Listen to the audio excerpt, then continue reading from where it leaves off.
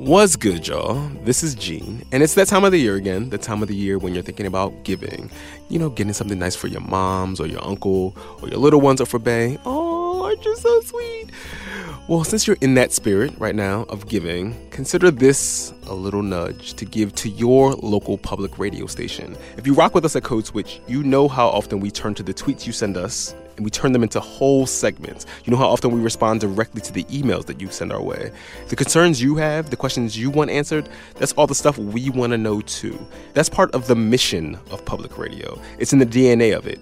Thoughtful, community-oriented journalism. So when you support your local public radio member station, it goes a long, long way to making our podcast and other podcasts like it possible. And those member stations can only do what they do because they are supported by listeners just like you. So keep showing your support for your local member stations. Go to donate.npr.org/codeswitch and give. That's donate.npr.org/codeswitch. All right, y'all, on with the show. You're listening to Code Switch. I'm Shireen Marisol Meraji. And I'm Gene Demby. And on this episode, we've got the stories behind some American anthems. Actually, more American anthems, because we've done this on the podcast once before. Mm-hmm. We've talked about iconic songs that carry historical significance, and it's part of a series NPR is doing on songs that galvanized and mobilized Americans. Right. On our last episode, Shireen, you did a deep dive on La Bamba. That was very good. Thank you. I learned a lot. That was really fun, too. Bilal Qureshi, who's been on the podcast a few times, he looked at Dixie. He's a Southerner. Dixie might be like the most polarizing song in the United States. It reminds me, by the way, that last episode, since we're talking about anthems, I probably need to apologize to our listeners. And why is that, Gene? So at the top of the episode, I was trying to riff on the whole anthem thing, you know. Mm-hmm. And so I led that episode with Fergie's rendition of the national anthem from last year's NBA All-Star game. And we probably lost like a bunch of listeners because of that. And you also ruined my streak of never having heard that version of the national anthem, by the way. I'm so Thank sorry. you. I appreciate you. A lot of listeners tweeted us like, yo, you should have given us a trigger warning or a content warning. You know what I mean? You can't just come out of nowhere and just assault us like that. My bad, y'all. I shouldn't have played Fergie's rendition of the national anthem like that. I should have played Carl Lewis's. I've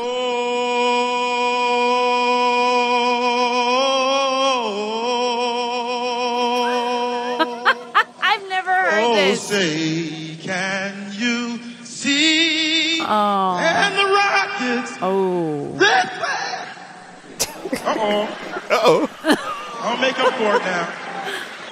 For the land of the free. Oh, bendito Carl. I know. That was our national anthem. Those people laughing at the end, those were Sports Center announcers. That's a clip of gold medalist Carl Lewis. Yes. Singing the national anthem. Amazing athlete, not a good singer. It goes without saying. Oh, my God. Anyway, I just want to troll y'all real quick. All right, now we have to cleanse some palates with some different anthems. Some good music, yes. For those of you who are still with us, we're headed to East LA, and we're going to talk about a Chicano standard that's not La Bamba, and it's also not Lowrider by War either. So keep guessing. Mm-hmm. We're also going to talk about a children's song that doubles as a civil rights hymn. But first, we're going to hear a song, a famous song. It's also a call to action.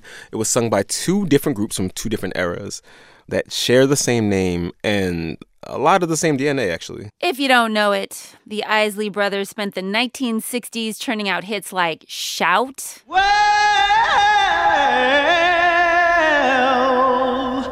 you know you make me wanna shout and kick my heels. This Old Heart of Mine.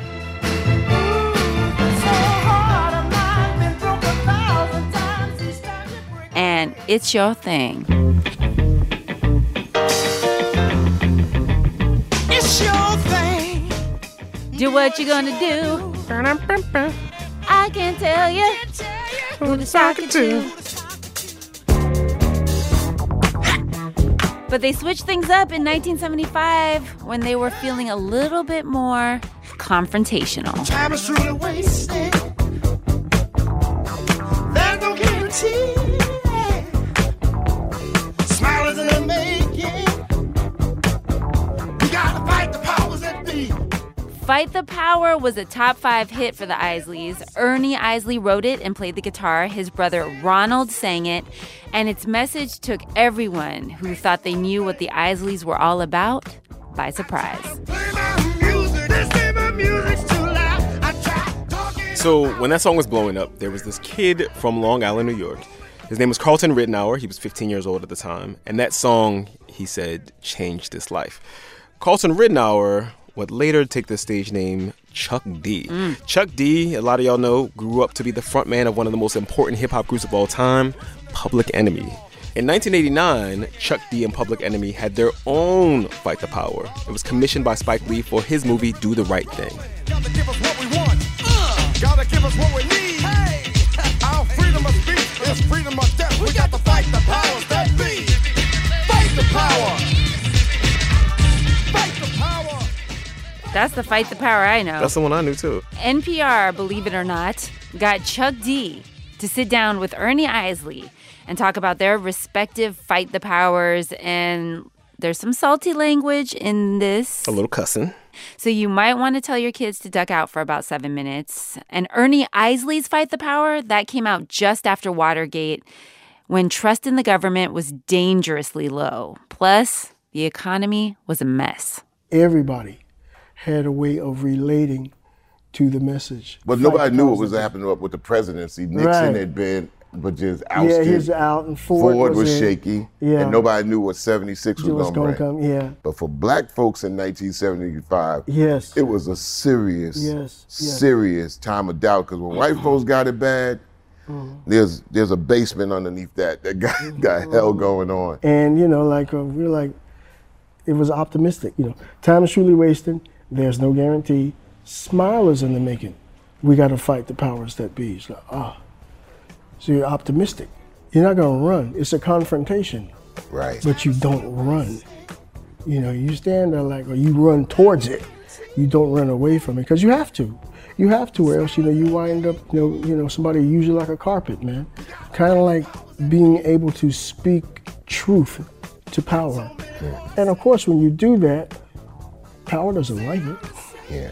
Because you're not saying it to agree with power. You're saying it to point out the shortcomings, the hypocrisy. I try to play my music, they say my music's too loud. I try talking about it, I got to be run around. And when I roll with the punches, I got knocked on the ground by all this bullshit going down. Hey. That spoke loud to me, and I didn't even curse at the time. Yeah. But that was the first time I ever heard a curse on a record. Yeah. I started saying or reciting, with all this nonsense going down. And Ronald took that into account.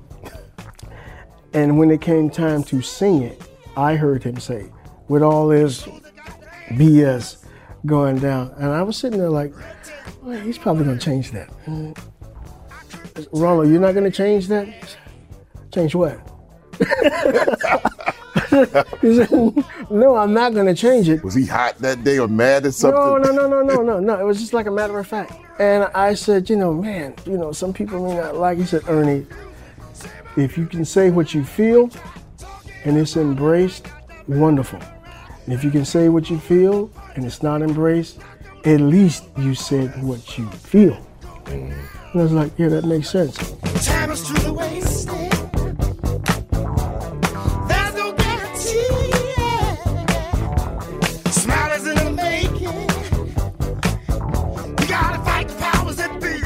That stuck with me, and it raised me.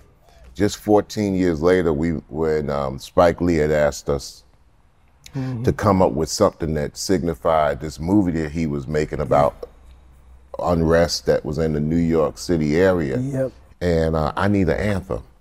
And the thing that kept resonating in my mind was like the conditions that he was speaking about in his film.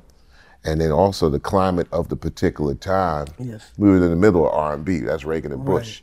So, so Fight the Power, the sensibilities of the song. We don't want to sample from the record, but what we want to do is carry the torch of the meaning to yell and scream back at hypocrisy, because They say, you know, we play our music. They definitely say rap music too loud. You know, and we roll with the punches, and we get knocked on the ground with all this BS going down. And our whole thing is like, we always gonna be criticized for cursing on records. and so it was like, how do we carry the torch? What we need is awareness. We can't get careless. You say, what is this? Our beloved, let's get down to business. Mental self-defense of fitness. Don't rush the show. You got to go for what you know. To make everybody see. In order to fight the powers that be. Fight the power. Fight the power. Fight the power. Many accolades have come in for Fight the Power, but I say, look, man, this is the wedge to open up the theme of how the world should be. And the Isley Brothers, for us, put the world how the world should be and how the world is in their whole entire discography, that most of you people in America, you know it's there, you sing their songs, but You know, can't. you make me wanna. Right. Yeah, but it's a crime for you not to identify these contributors as easy as you identify, you know, the Rolling Stones or Elvis. Our history is in our music. If you de-emphasize our music, the history is gone. And you could teach black history by default just with teaching the music. That's right. Some ways you could teach American history. Right, exactly. And if this is not taught in a school system, then Someday. the United States of America is continuing the crime. Yeah, someday. We got to fight the powers that be. Elvis was a hero to most, but Elvis was a hero to most. Elvis was a hero to most, but he never meant to me. Is he straight out racist? The sucker was simple and plain. Motherfucking in John Wayne. When you guys came out with your Fight the Power and I was listening, and you said, Elvis! So they catch your attention when you heard it, or Yeah. right. Look, I'm listening to everything. I'm listening to the Fight the Power, Fight the Power, Fight the Power that be. And then all of a sudden, Elvis! I was like, come on, what? Elvis what? He goes, and John Wayne. All right, man, you know, you throw it up against the wall. That's right, yeah, okay. Fight the power. Now, you know, Elvis is in my household, but there's other records in the crates. Yes. And there are greater artists that's in the crates. Not to say he was whack, he was a very talented dude, but Yes. dude, you one of the crate. Elvis was a hero the most, but he never meant as to Yeah. me. The Isley Brothers are my heroes, not these people. That was all that bullshit going down in that particular song. That was a tremendous hit in its own right. And it was important that you said what you said. So, you know, we might say something, but then you guys or Ice Cube or, you know, somebody else, man, it's like this, like it's an extension. Right. You know, and it's like an embrace, you know, that all of us can, you know, connect through generations, you know, through lifetimes. They're gonna be listening to Fight the Power by y'all for as long as they got ears. You know, it'll be rediscovered. It'll be rehatched. We're all tied together, and I'm really honored and happy to meet one of my extended family members. Man, we're glad. We're glad that you all did it. We couldn't help but smile. Thank you, sir. Thank you. Fight the powers that be. Yeah, that's right, man. 1989, the number, another summer. That was Ernie Isley and Chuck D. After the break, we're going to go cruising down Whittier Boulevard. Stay with us. Support for this NPR podcast comes from Sierra Nevada Brewing Company, family-owned, operated, and argued over since 1980. Proud supporter of independent thought, whether that's online, over the air, or in a bottle. More at sierranevada.com. Think of Life Kit as that friend who always has the best tips about everything. How to invest your money, how to get in a good workout, and much more. Life Kit, tools to help you get it together. Check it out in Apple Podcasts or at npr.org/lifekit. All right, y'all, real quick. So our Play Cousins at NPR Ed, that's NPR's education team. You've heard them on the Code Switch podcast before. They have some questions for y'all about how you talk to your kids about race. Like, when was the first time race as a concept or a category came up in conversation with your kids? What questions did they have? Is there anything you wish you would have handled differently? And if you haven't had this conversation yet, do you have any questions about how to begin? They want to hear from you, and if you want to participate, you can tell them a story in a voice memo by emailing it to parenting@npr.org. Gene. Shireen. Code switch. So imagine it's a weekend evening in LA. I guess you don't have to imagine that hard, Shireen. That's like a normal weekend for you. No, I don't. It's the weekend in LA. It's warm. Yeah, my heart bleeds. But imagine it's 1965. Oh, that's going to be difficult for me because I'm so young. Come on, girl. Let's make it to the east side and ride down Whittier Boulevard. You are Shireen, Mexican-American Shireen, 1965. Mm-hmm. You hop in your ride and drive down Whittier Boulevard. You're looking to link up with your friends. You're playing the radio. You're probably listening to a DJ named Godfrey Kerr. Hey, girl, are you digging the sights? Can you dig the lights so bright in the night? Godfrey Kerr helped make local stars out of the East LA band The Midnighters. They celebrated Cruisin' with this mostly instrumental song, and Mandalit Del Barco's gonna take us for a ride down Whittier Boulevard. Willie Garcia was 18 years old when he kicked off the Midnighters' ode to the most famous drag in East LA. Let's take a trip down Whittier Boulevard! Bandmate Ronnie Figueroa's tongue-in-cheek Speedy Gonzales cheer is a celebratory scream, a grito. That kind of sets it off and says, this is Mexicano. But then it goes into the surf guitars. Ruben Molina, author of the book Chicano Soul, says that mix of musical styles perfectly represents the spirit of 1960s East LA. You'll hear influences from surf music to rhythm and blues to Mexican music. I mean, it's basically what the Chicano is. We're a mixture of Mexican heritage, but living in America. It kind of signified, like, we are here. This is who we are.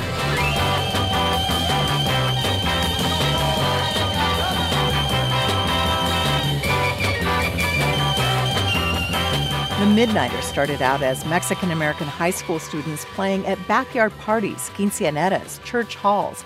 They spoke Spanish at home, English at school. They grooved to the Temptations and Smokey Robinson, but also Mexican balladeers and the new rock and roll bands imported from England, says bass player Jimmy Espinosa. It was just a whole spirit of the sizzling 60s. When the Beatles hit, it changed everything. Espinosa leads the current incarnation of the Midnighters. He says back then the band members wore matching suits and mop-top haircuts like their British idols. They also loved to cruise down the boulevard, low and slow, in souped-up cars. Anything from a 49 Chevy, lowered with rims in candy apple red, to a 58 Ford, to a Buick.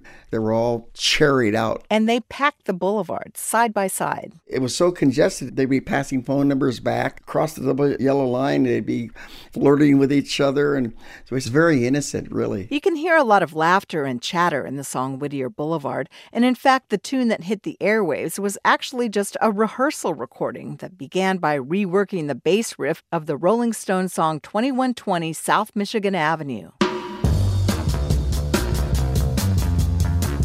The Midnighters' lead singer Willie Garcia, better known as Little Willie G, says bassist Benny Lopez was just sort of fooling around. Benny altered the bass line. That attracted us.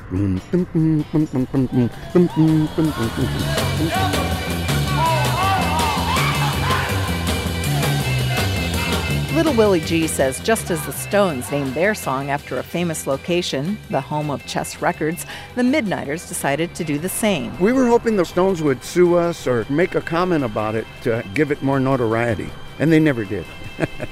The song was originally on the B-side of their single Evil Love, but when he heard Whittier Boulevard, then local radio DJ Casey Kasem decided to make it a hit. For the second time today, this is Whittier Boulevard, done by the Midnighters.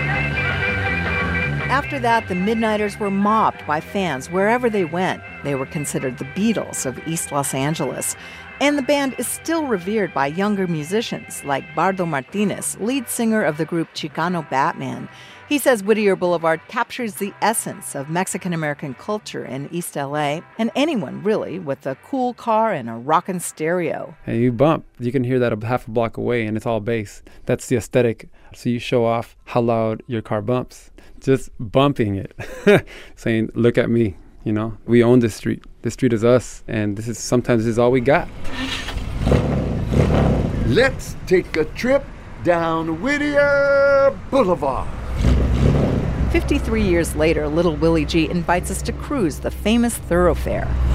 We're in his friend Larry Sias's 48 Chevy Fleetline. Hydraulics lift the body up and down. Chrome trim, mohair seats, Bakelite knobs on the wooden dash.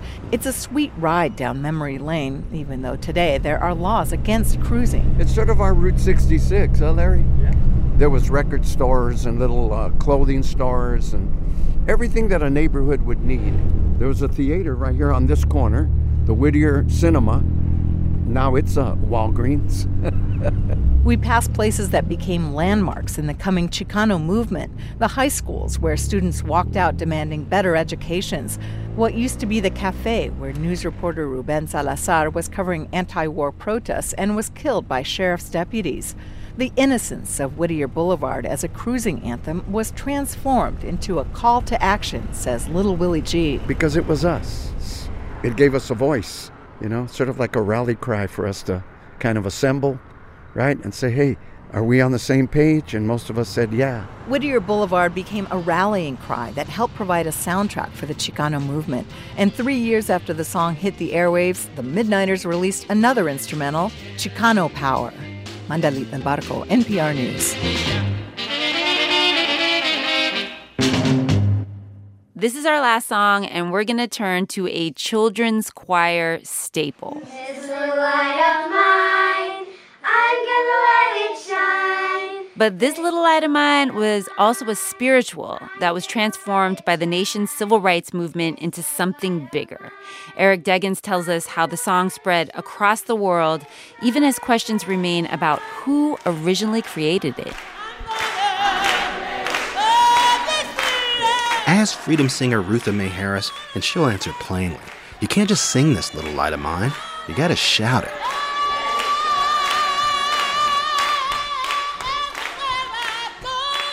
Harris is facing a tour group in a small church next to the Albany Civil Rights Institute in Georgia, showing them how she and her fellow freedom singers belted out songs to get through protests in the early 1960s.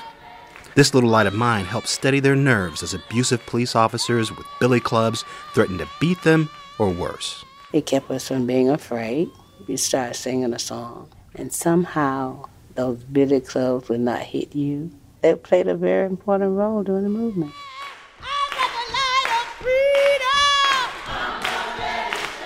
Harris's voice gives the crowd a taste of that feeling from the 1960s. It's a unifying affirmation that's contagious. And the song has the same impact in today's times, where demonstrators still leverage its power to push back against injustice. Last year, Reverend Osajifo Uhuru Seku used This Little Light of Mine to curb passions during a counter-protest before a crowd of white supremacists and alt-right supporters in Charlottesville, Virginia. You guys sing? The group of clergy and volunteers who sang, including academic Cornel West, were captured in a YouTube video. You can hear chants from alt-right supporters yelling, "You will not replace us."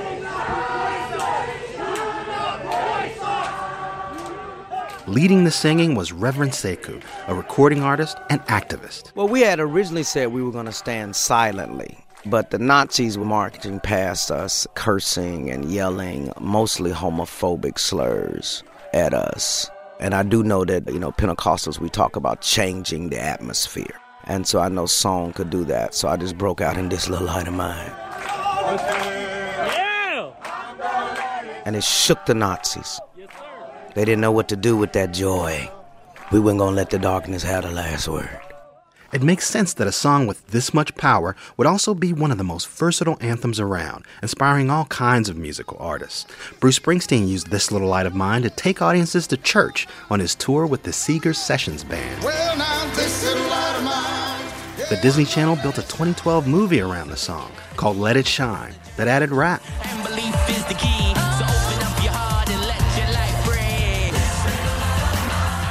And it even brought a little soul music to the last royal wedding, courtesy of British gospel artist Karen Gibson and the Kingdom Choir. This little light of mine, I'm gonna let it shine. Sometimes, experts say, songs like This Little Light of Mine start off as children's folk songs, which become spirituals sung everywhere from churches to prison work camps. Everywhere I go, I'm gonna let it shine. Like this version, sung by Texas prison inmate Doris McMurray, recorded in 1939 by folklorist John and Ruby Lomax. I'm gonna let it shine, let it shine, let it shine, let it shine. So, who created This Little Light of Mine? Wikipedia and some books credit Harry Dixon Lowes, a teacher and composer born in 1892, whose obituary says he wrote 3,000 songs and edited at least a dozen hymnals and songbooks. That would be an interesting cultural cross-pollination, a white composer creating a song popular in black churches and credited in some books as an African-American spiritual. But researchers at Moody Bible Institute, where Lowes taught for 21 years, say they found no evidence he wrote the song or claimed to write it.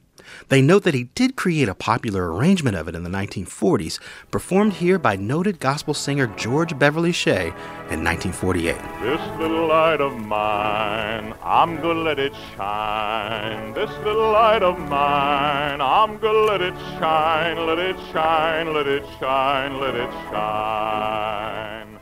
And once the song was popular, it belonged to everyone. As the civil rights movement grew in the 1950s and 60s, singers changed the lyrics to reference their struggles. These new versions were known as freedom songs.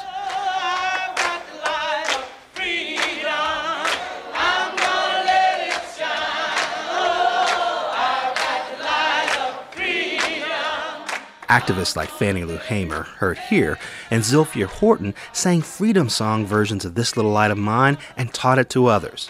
One place where a lot of this sharing occurred was the Highlander Folk School, a cultural center in Tennessee where activists like Rosa Parks, Pete Seeger, and Martin Luther King Jr. gathered to trade ideas. Candy Carawan, who worked with her late husband Guy, Highlander's music director and song leader, said songs like This Little Light of Mine could be nonviolent weapons. You know, it's a way to speak to power in a way that is not going to get you shot, kind of a nonviolent tool. It's a way to say, this is what we think, this is what we feel, but you're singing it.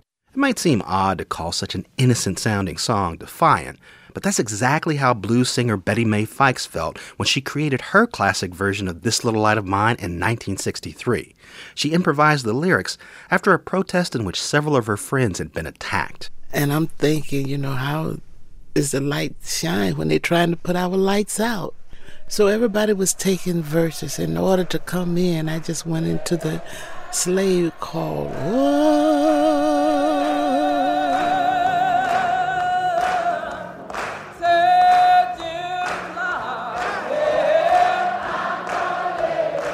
And all of a sudden, I just started adding our oppressors in the song.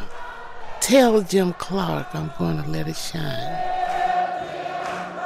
And as I added my oppressors, here other people in the audience began to shout out, tell the KKK, tell our president. It was like being free. Still, one question persists. Why has This Little Light of Mine survived for so long? Robert Darden, a professor at Baylor University who's written about the song in at least 2 books, has a theory. If you've asked some of the survivors of the civil rights movement, as I did, survivors who sang these songs for protection and for courage, why This Little Light of Mine survives and is still sung, they would look at me straight in the eye and say, because those songs are anointed. And as an academic, I have no way to refute that. Nor do I want to. It's obvious this American anthem sparks a feeling, which made so many who sing it feel a little less alone and a little more free, which probably explains the enduring power of This Little Light of Mine better than any other reason. This little light of mine. Eric Deggans, NPR News. I'm gonna let it shine. Say it All right, y'all, that's our show. Please follow us on Twitter. We're at NPR Code Switch. We want to hear from you. Our email is codeswitch@npr.org. You can always send us your burning questions about race with the subject line, Ask Code Switch. Sign up for our newsletter at npr.org/newsletter/Code Switch and subscribe to the podcast on NPR One or wherever you get your podcasts. And this episode was produced by Tom Cole, Walter Ray Watson, and Phil Harrell with help from Maria Paz Gutierrez. It was edited by Tom Cole, Elizabeth Blair, and Walter Ray Watson with help from Sammy Ennigan. Want to shout out the rest of the Code Switch team? Karen Grigsby Bates, Leah Danella, Adrian Florido, Kumari Devarajan, and Kat Chow. Mayo Aina is our Kroc Fellow. Our intern is Andrea Henderson. I'm Gene Demby. And I'm Shireen Marisol Meraji. Be easy, y'all. Peace.